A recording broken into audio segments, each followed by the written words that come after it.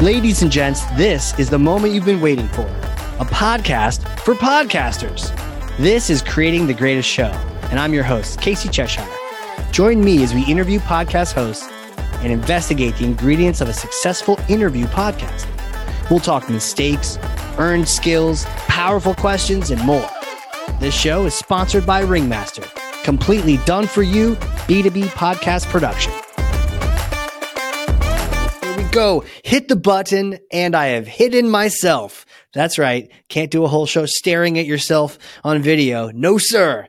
I have to have all of my attention, all of my focus, because my guest today is an absolute badass entrepreneur, sales leader, thought leader, podcaster, and competitive beer brewer. Let's go. I would say I'm a competitive beer drinker, so it's a match made in heaven. He is the co-host of the B2B Power Hour. Hundreds of episodes recorded, and they've got some cool ways of doing it, which we're going to dive into. Live shows, roundtables, interactive. That sounds intriguing? That's this episode. Managing partner at Aligned, Nick Thickett. Welcome, sir. Thanks for having me. I've been really looking forward to this. How did we get you, man? Unworthy. I'm so glad you're here. Unworthy? I don't know. You're a brilliant host. I've learned a lot from you, thanks, too, man. So I can't wait for this. I've been really excited. Seriously. Yeah, that's the best kind of show where everyone's just excited to get into it. So let's roll up the sleeves here, dive in with that first question to pull back the curtain for us on your experience and share your most important strategy for a great podcast. The big thing that I learned through this entire process is try to think of the objections you're going to receive and try to put the spotlight on the brilliance that people bring to the table and really highlight their expertise. And use that through storytelling, because that's really what people gravitate towards. That's what filled up my DMs, is when we really got into the thick of the stories. And the experiences that really drove change is what people always responded with. But there's one little caveat that I'll add to that.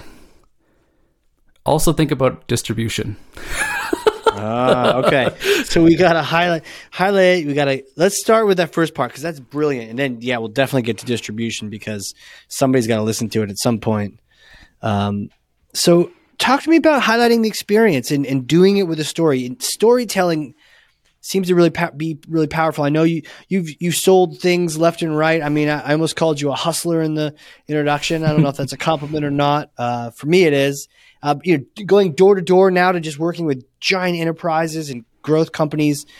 I imagine you've had to tell a story or two, and you've had to hear and share a story or two. So talk to me about how stories are so integrated into podcasting and shows and experience.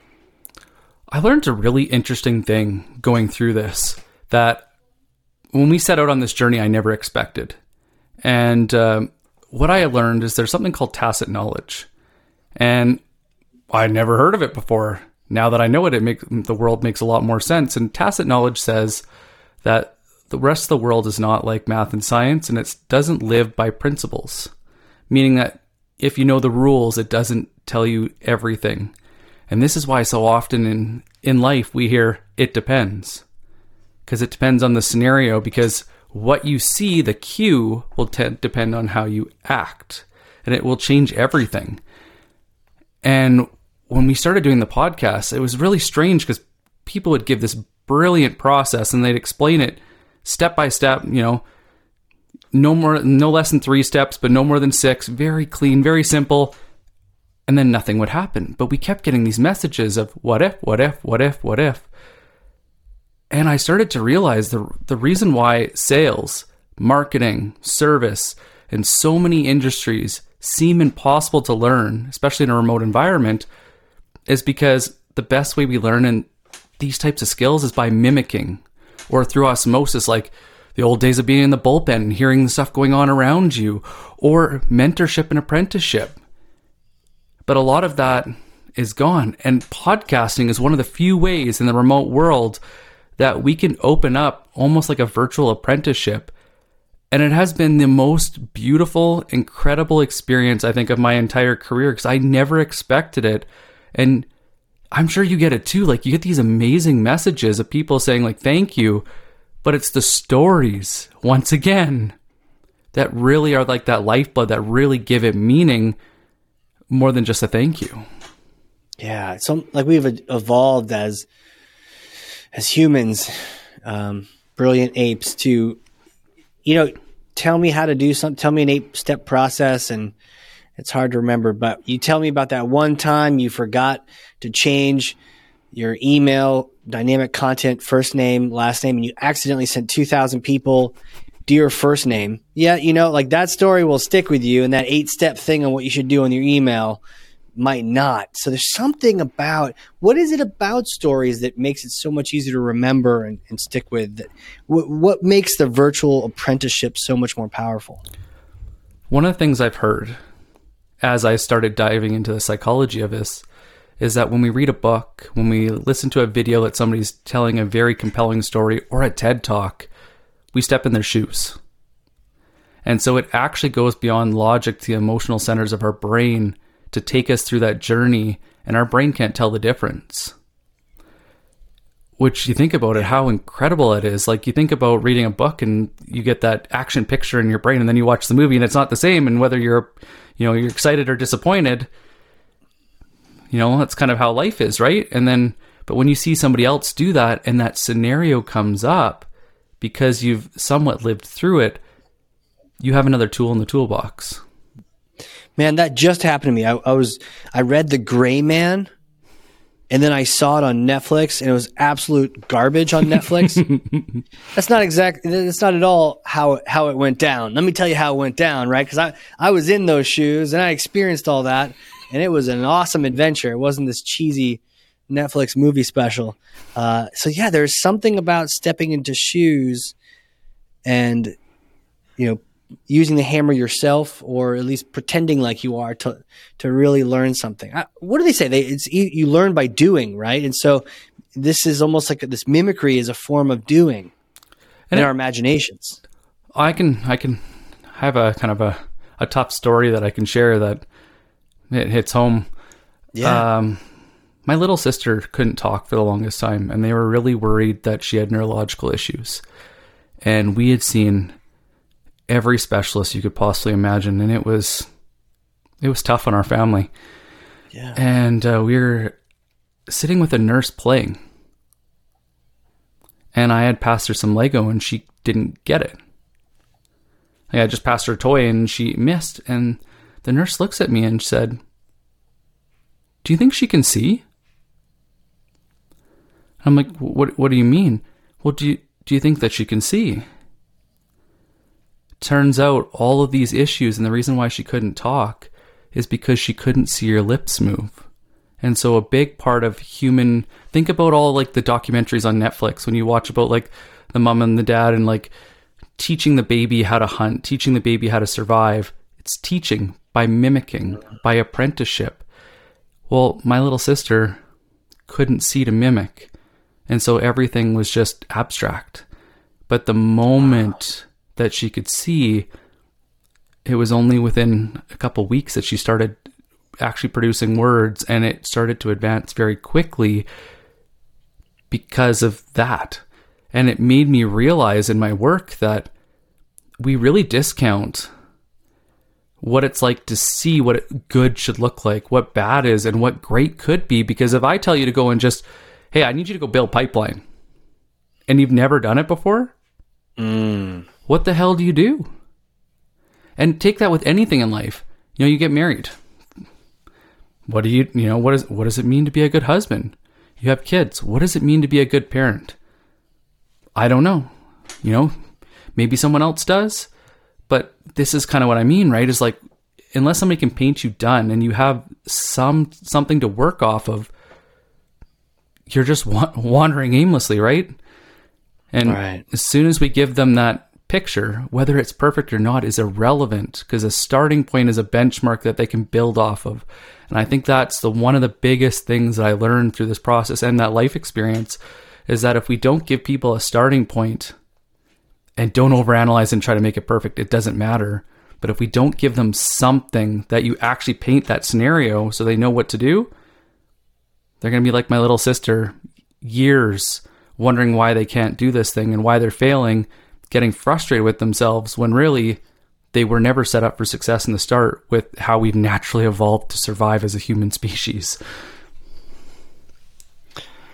Does it require the show to have story built into it? Like, you could ask a bunch of tactical questions, but are we saying that for this magical apprenticeship, we need the guest to be telling us in more of a story format than maybe a practical format, or do you benefit from both? Well, you need the scenario.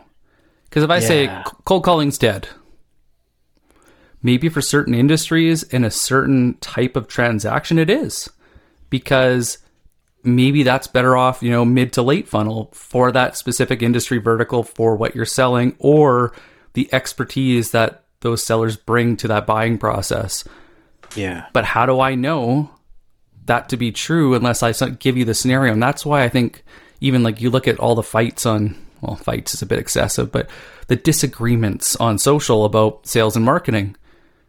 Why do they disagree? Nobody gave a scenario. They just made a statement. And that statement's based on what?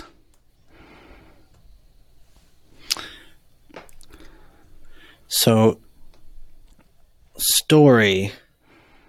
So does that mean then, from a very tactical standpoint, as a podcast host, you need to elicit story? And I would say the challenge could be people don't necessarily have TEDx stories at the ready when you go to interview them. But I think the one thing I learned is I used to go really try and script out the start of my intros. And then I was talking to Jen Allen and a few other people about what they did to go. Jen, actually, I joked with Jen a while back that one of my journal projects is how can I be more like Jen today? Because she 100%. Is just incredible. And one of the things that she did that she always had these unbelievably great intros to the Challenger podcast. I'm like, how do you come up with that? What are you doing for your research? What is your framework that you're building off of? And she's like, I only interview people that I'm interested in, that genuinely pique my curiosity, and then I tell them why. And so when you think of a story or even stand-up comedy, you have to give the context before you can go and emotionally connect to it or move past, right? So all you got to do is add credibility and context with your guests is all I've done. And I've focused on something that almost like the best teach the rest. What is one thing that they've been exemplary at? How the heck did they get there? Let's go and peel that onion and let's see what the different layers were that got them there, because nobody typically tells that story. Or if they do, it's only the highlight reel. They forget a lot of the other bits and pieces. So it makes it hard to learn, because it's well, what were the different lessons that stacked up to being great at that one thing? Right. Do you have a favorite question you like to ask? Yes. And so you could take whatever you're asking about. Where would a novice get this wrong? And so they'll tell me, could you paint me a picture of what that would look like? Or do you have any stories that we could discuss? And I love doing that in the pre-call too, because what I can do is I can figure out, okay, based on, think of a buyer's journey. If we think about what is the story that the buyer's telling themselves about their role, about their team, about the state of the company, and what is the gap in reality? And so if you're playing with that of where's that gap? Well, then our audience, we're just filling that gap with these interviews, with these stories, building that context, giving them those interesting bits and pieces to keep them hooked, to keep them going. But then they also know how to go and use it. And so it really fills that whole thing. Because you think about, if I want to implement a new skill and I'm not confident it's going to work, will I try it? Right. How many people have New Year's resolutions that never start? It's always funny. I remember going to the gym and you see the surge of people coming in. It's actually just kind of a pain in the ass, because you're just trying to keep doing whatever habit you're doing. And then people come in and, man, does that drop off quick. Not even the end of January. It's like back to normal again. You're like, seriously?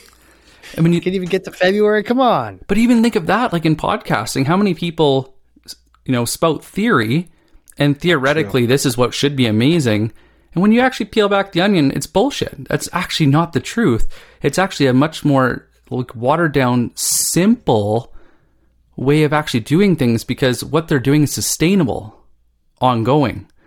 But when we think of like New Year's resolutions or starting a new task, we don't think of like the bits and the stages of getting there, the baby steps. And I think that's also where storytelling really comes in handy, is it paints a picture of how I got there and what those baby steps could be.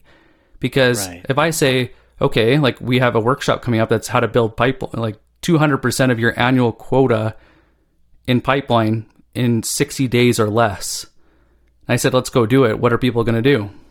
They're going to burn out, because all they're going to assume is more. Right? But that's the default. That's what they've taught themselves, that's the strategy. Is just do more. Until they learn, until they know something else, right? Yeah.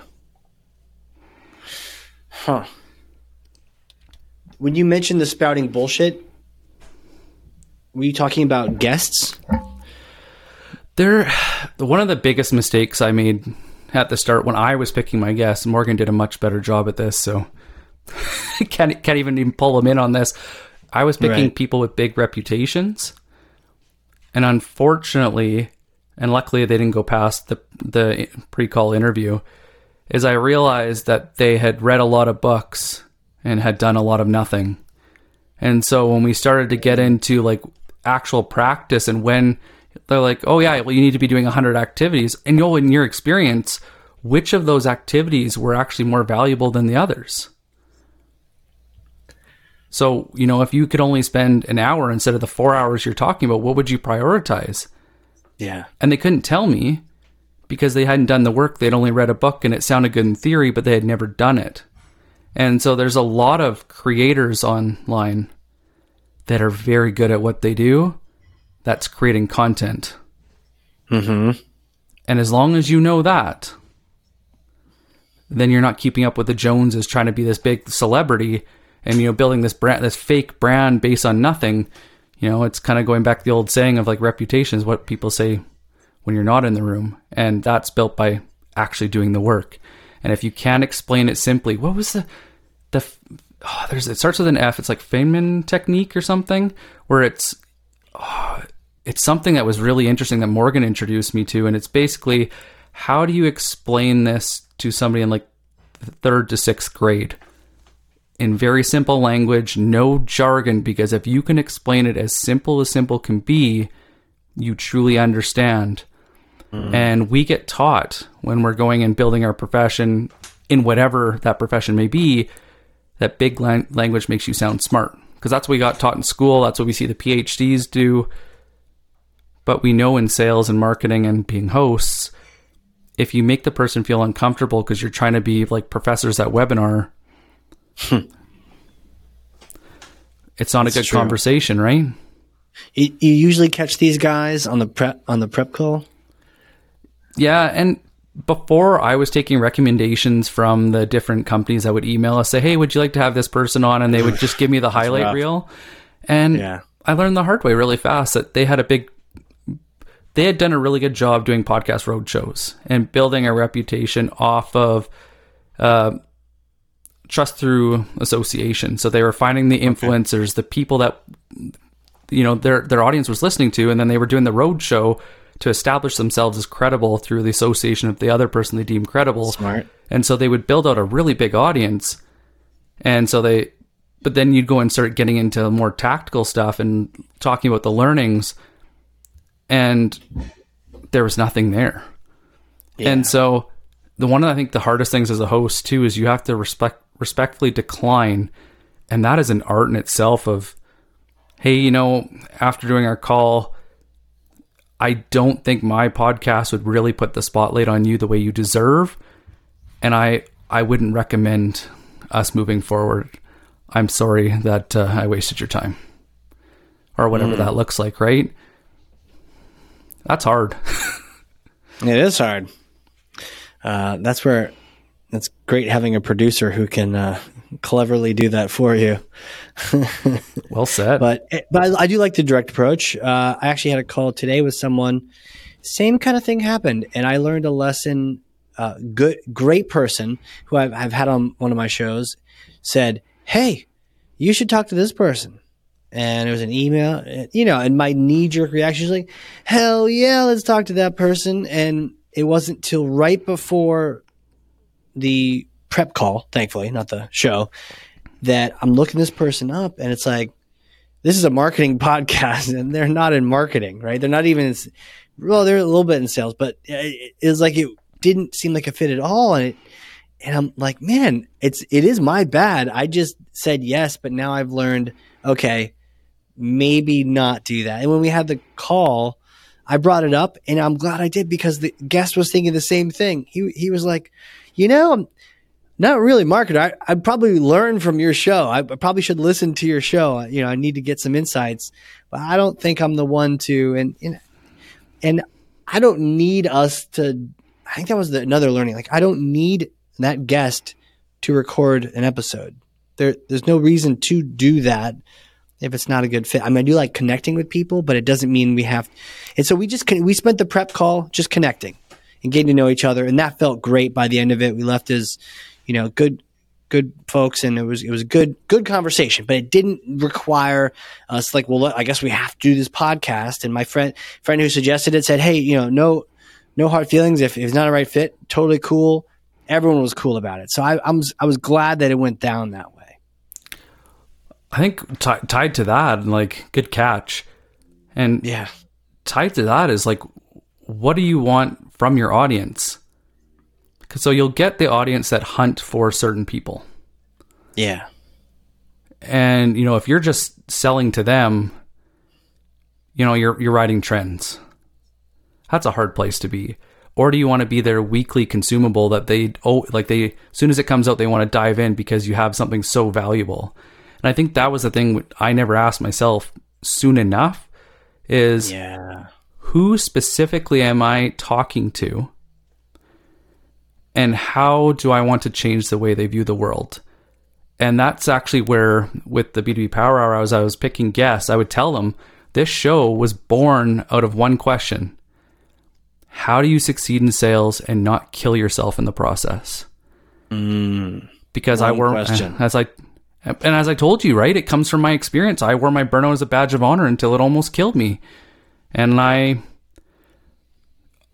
that's all I could think about in those 30 days in the hospital while I was recovering is, how did I get here? Why did I put hustling so high on the list?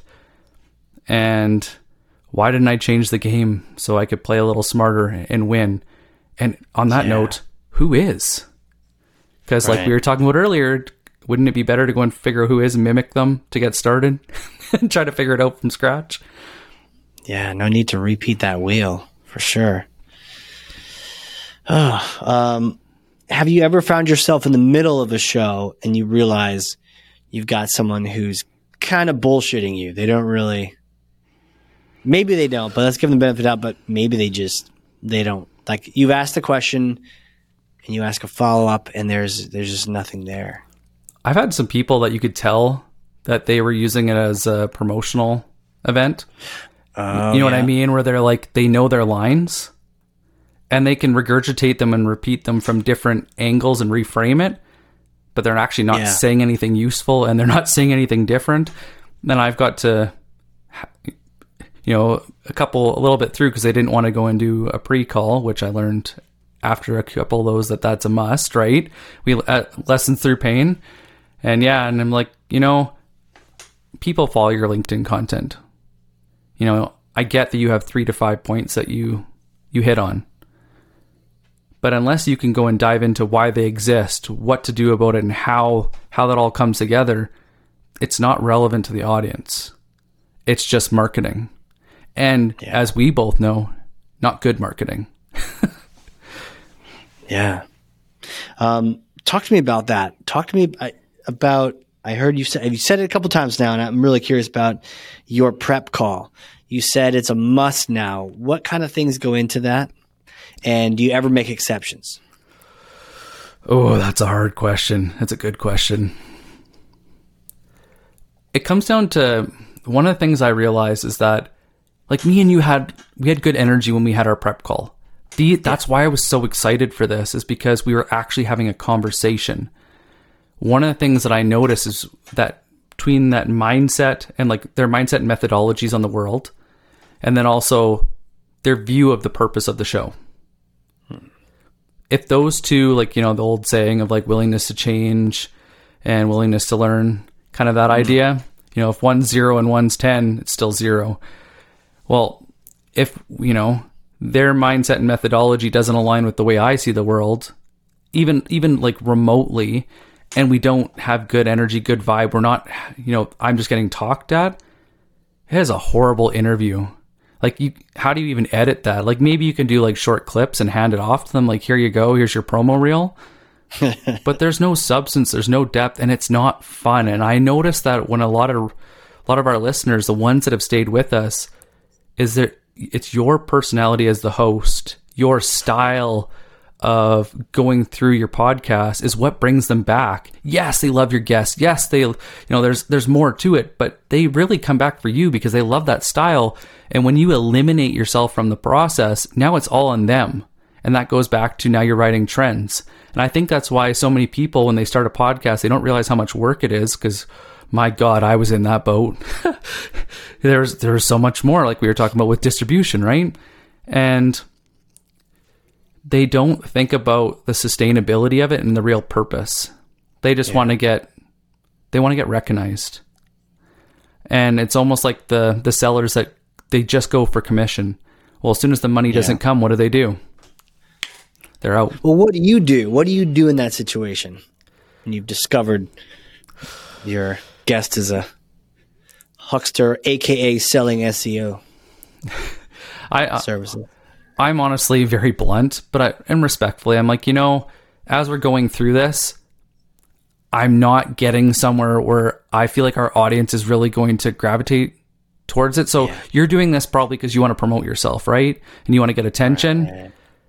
The light that we're shining on you right now, I don't think is going to bring people to you. So it's not even going to fulfill your purpose. So I'm not winning. You're not winning.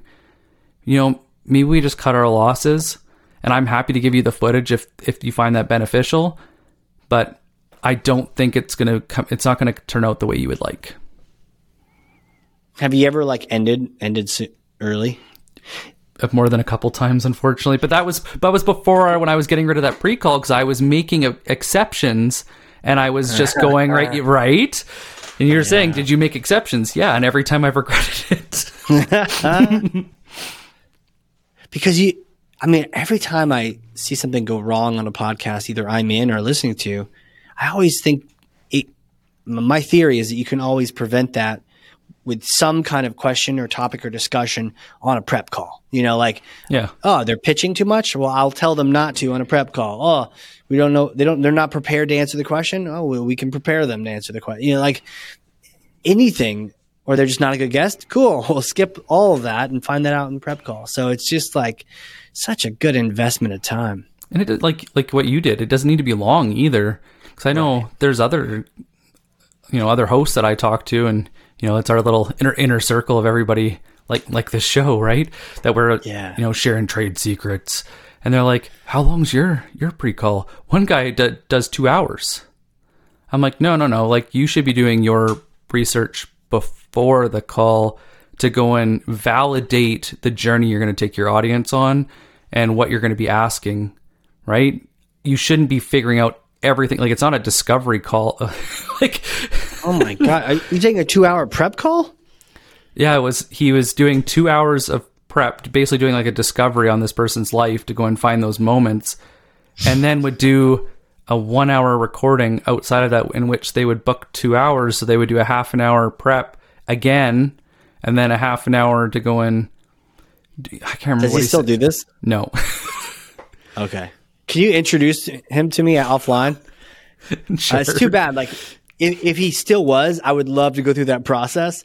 But I'd love to chat with him offline. Maybe he'll come on here. That's fascinating, because I understand the intent, right? It goes back to your very first point about, you know, finding the story and and all that. But yeah, I always laugh when people don't have time, like 15 minutes to prep for a hour-long podcast. So I don't know if I would push a 2-hour. Well, and he had the right intent. Like his mindset towards it is, I respect this person and I want to make them look as great as I possibly can and really put the spotlight on them by really understanding them before, so I don't get sideswiped in the middle of an interview. Yeah. But how many people do that in cold calling too? They're like, I'm just going to win on the phone. Like, or you could do a little bit of research, and then it's a beautiful compliment to a great question. Right. Jeez. That's so long. It's so long. I don't know how you do 15 minutes is fast. Like I get, like you have to do a lot. Well, with any meeting, the more prep you do, the shorter it can be. And it's, especially if you're sending something before, so the person's mentally, ready. But I was impressed when you did yours so quick. I was like, wow, that's well done. Yeah. I don't know if I could do 15 minutes. Lots of practice. I wanted to shift over because, and this is kind of a question that combines these two topics. So you have sort of stopped midway through with the wrong situation. You've called it what it is. Have you done that on a live show? And can we start transitioning? I'd love to hear more about your live show. Has it always been live? And what's that been like? So the live show originally started because me and Morgan wanted to build in public. And so you'll appreciate this. I was teasing Morgan. I'm like, "Hey, Morgan," and I respect Morgan, especially as a marketer. And I'm like, super cool guy, right? Love that guy. Yeah. And I'm like, totally. Explain this to me. And I don't mean, and anyone listening, like, I don't mean this to be rude. I made it a bit harsh for the point, not because of the meaning, like the intent behind it. And I said, I make the money as a seller. I give it to you. You spend it to help me make money. But if our paths never align and you never help me to make more money, why do you have a job? Yeah. And it would be no different if sales was doing the same thing to marketing, and marketing is doing an incredible job on demand, creating really good leads that are, beyond just the basic MQL. And then the sellers are just not following up, or they're waiting weeks. Right. So it's no different, right? And so I was like, but instead of complaining about it, why don't we go and build in public, and let's experiment of what it could actually look like, and just share our journey with people and do it in a live show format, because we loved talking through things and documenting what had already been done versus trying to go and make up crap as we were going, right? So I was like, okay, this is what we did this week. And it made it so much easier in a live show format because it was more dynamic. And we also had our audience chiming in and asking questions to get clarification. So we weren't talking at too high of a level, or we weren't going too deep in the weeds where it wasn't relevant. Right. And then it wasn't until later that someone had recommended bringing guests on to go and to expand our circle. And originally that's where the big names came in. We're like, oh, okay. Who do we know that has a good reputation that we could go and have a great conversation? And there was a lot of trial and error in the start of, and it goes back to what we were just saying earlier, that it wasn't a conversation. They were talking at me. And so it really taught me and Morgan who is better for a podcast, who's better for a live show, that dynamics that people want to actually tune in live, not listen to the recording per se. And that you basically too, if you go through the pre-call and you never want them back, if you have to go and do an hour live show with them, we've all went and talked to kids or someone that never wanted to answer your questions, and it feels like you're pulling teeth. And that's kind of what it turns out to be, right? So luckily we've only had maybe one, and we learned very quickly that we're never doing that again. Could other people tell? Because sometimes I have just a terrible interview like this one right now, and then no one can just kidding. And then no one can tell, and they're like, that was one of your best ones. I'm like, yeah, I hated every moment of that. We were just not clicking. Tacit knowledge. For that. There's, because you know what to expect, because it's pattern recognition of how things go. It's also why I think in the first little bit, you have to sprint to get enough repetitions in to know the difference. And so I would say your first 10 interviews, maybe go and say to yourself that they're not going to go live, and make that promise that you're going to put that person first by putting out the best interview you possibly can. And if it doesn't live up to that standard, then do it out of respect out of them. Whether or not it's for you or not is moot, right? But God, you're such a nice guy. What? but that's what it is. It's focusing on the guest, and yeah, how much more important is that to prep, knowing you're stuck in front of other people, and it just makes the awkward that much more awkward. So with that, this is one of my favorite questions. It's a brand new favorite question. Ooh. So with a live show, what would a novice get wrong? Oh, that's a good one. I think I learned it from this guy on a podcast to ask that question. It's pretty cool. I think the hardest part about a live show where a lot of people get wrong is they forget that they also got to build an audience. Because with a live show, you have to go and get attendance. So it's no different than a podcast per se, but to really win at a live show, you need the dynamics of people there. The one thing that I screwed up on as a novice is I just wanted anyone and everyone. But what I realized very quickly into the journey is if I could handpick 5 to 20 people that I really wanted there because I knew that they were my audience. They were at that level of learning where when they ask questions, it's whatever, it's like high school where you had that one question, everybody has that question, and finally someone puts up their hand and asks that question. You're like, oh, thank God you asked, because I wasn't going to, but I didn't know the answer, so thank you. So it's less is more. Handpick those 5 to 20 people that attend, and then just stay consistent. That's the other thing, because if you're consistent, you can re-invite the people back.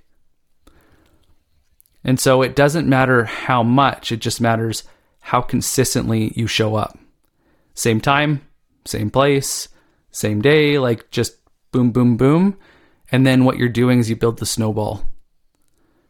And then once you get the snowball rolling, then you got to ask the big question of, why am I really doing this? And what I notice a lot of people do is they'll start selling. Or, and I'm sure you see this with podcasts all the time, they'll go after sponsors to go and pay for their time to go and host the show, do distribution or whatever else. And it kills the vibe of the show, because I know a lot of the sponsors that reached out to me wanted creative control. So they wanted to go and change our intro. They wanted to go and add different segments in. And I'm like, but if you actually listen to the show, it's so unnatural to how we talk. And why would, like, you're asking for, the $1 million prize at a $5 budget. So that's also a little misaligned. So, no, thank you. And these people that attend, these groupies, these roadies, it sounds like it doesn't have to be a large amount. You mentioned 10. It could be just enough so that you get that cool input. Your guest gets the input. There's like some wild cards there that wasn't the host asking some wacky question out of left field. It was the audience. And so it's relevant and they want to know. It's like a workshop, or like when you're managing a team, they tell you, and there's been a lot of research on the golden number is 8. That is as many people that you can actually get to know at a deep enough level, back to pattern recognition, to be able to actually coach them. And so if you have a small number, and the only reason I recommend more is if those people don't always show up. Right. Because they have a life too, right? They've got a dentist appointment and now you're suboptimal. Thanks. Yeah, so if you got yourself a buffer, then you know these people well enough that when they show up, and if you think about it through the eyes of like change management, why change? Why you? Why now? They're going to go in as they change their point of view. Now you're watching your whole audience shift. And they're going to be asking those questions that everybody else is wondering, and they're going to be getting that clarification. So they're almost like the producer in your ear, giving you guidance on what to ask or where to go and dive a little bit deeper. And so it takes it from the solo scary thing to now it's a team sport.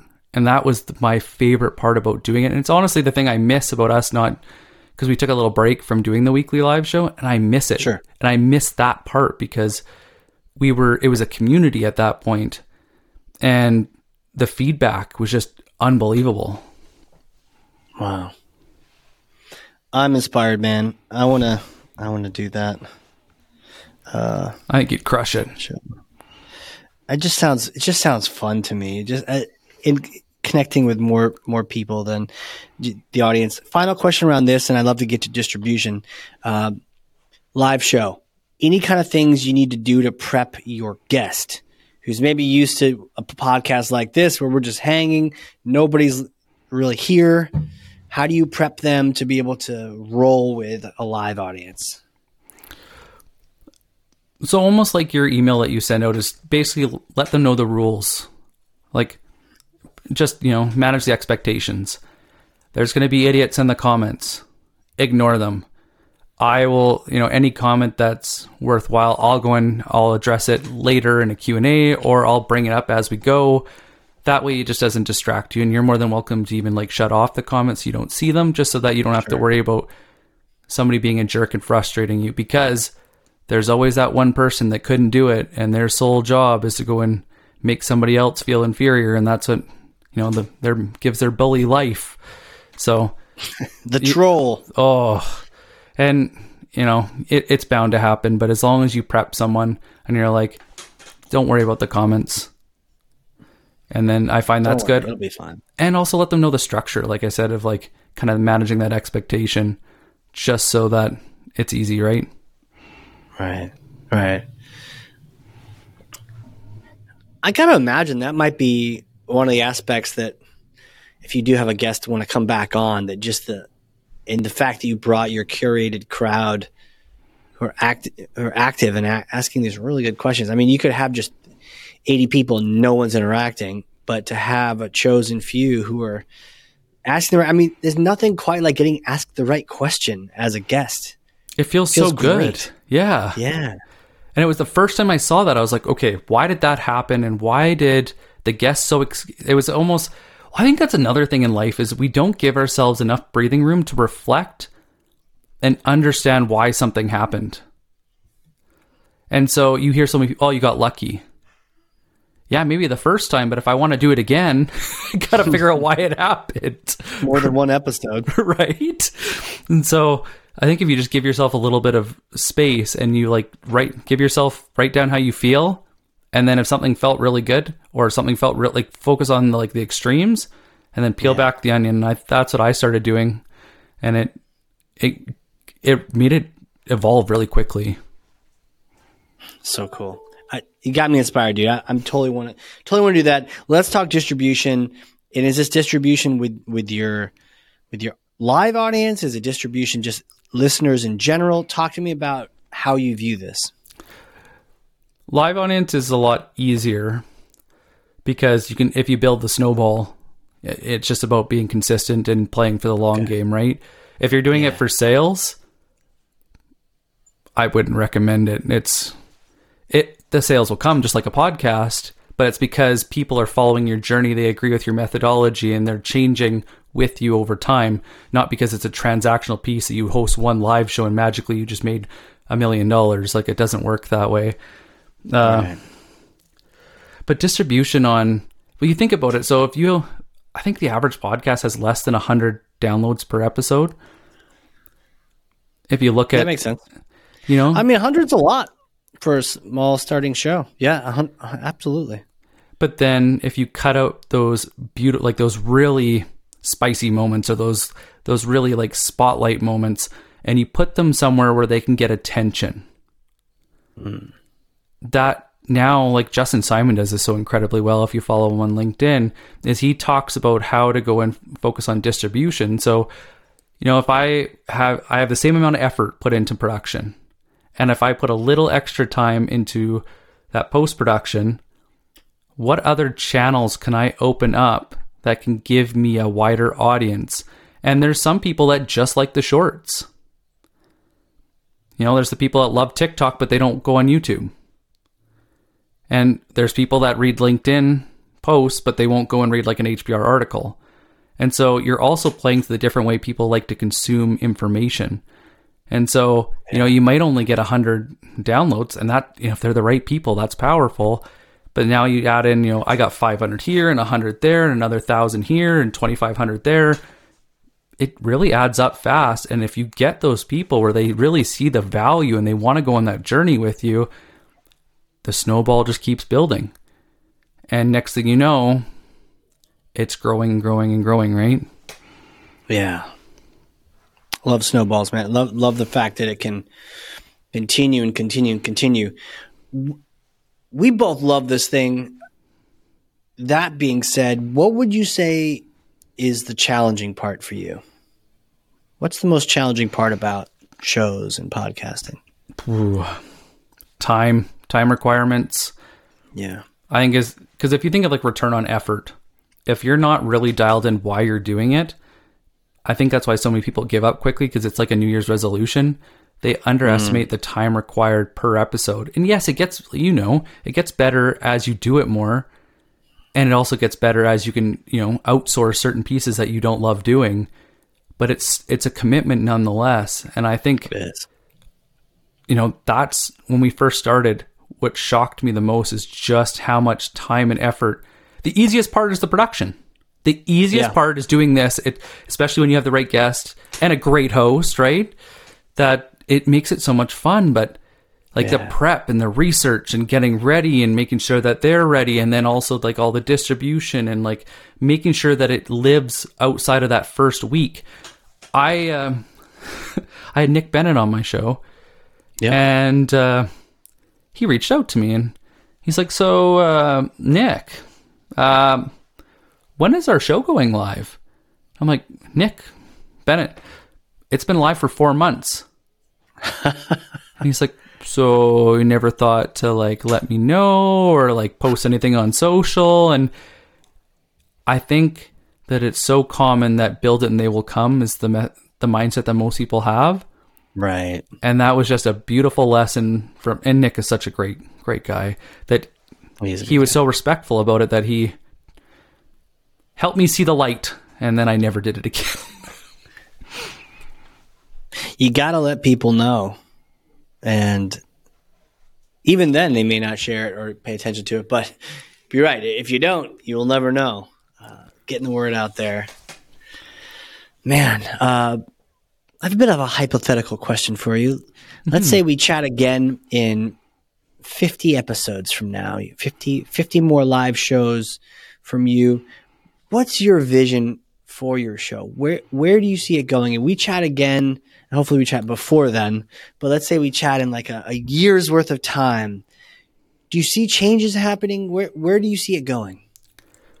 I think that the industry, the sales profession right now, for the first time in a long time, is being forced to change out of necessity, where the stupid advice of just do more is no longer relevant or useful. And so I think in 50 episodes of like, how do you succeed in sales and not kill yourself in the process? There's going to be people that are really listening and looking for ways outside of the tradition that doesn't work. And so we're going to go in. My biggest thing that I'm trying to push is buyers are not guilty until proven innocent.